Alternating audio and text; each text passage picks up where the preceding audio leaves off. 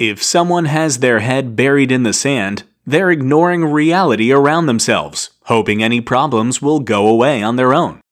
That's probably not very effective though, yet the saying came about because it seems to work for ostriches, who apparently duck their heads underground when predators are near, in the hopes that they won't be seen.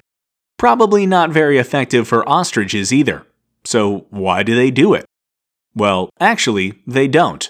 It's a myth, based on the way an ostrich looks when it's moving its eggs around. Ostriches lay their eggs in a nest, but not a nest like most birds have. An ostrich nest is really a big hole in the ground, about 6 feet wide and 2 or 3 feet deep. Ostrich couples will lay their eggs in the nest, then care for the eggs until the baby ostriches hatch.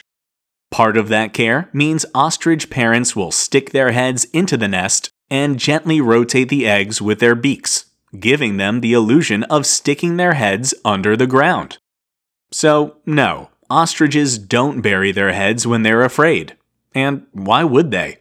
These birds can grow up to 9 feet tall, can run up to 40 miles an hour, and have a kick so strong it could kill a man. No need to bury your head when you can do all that.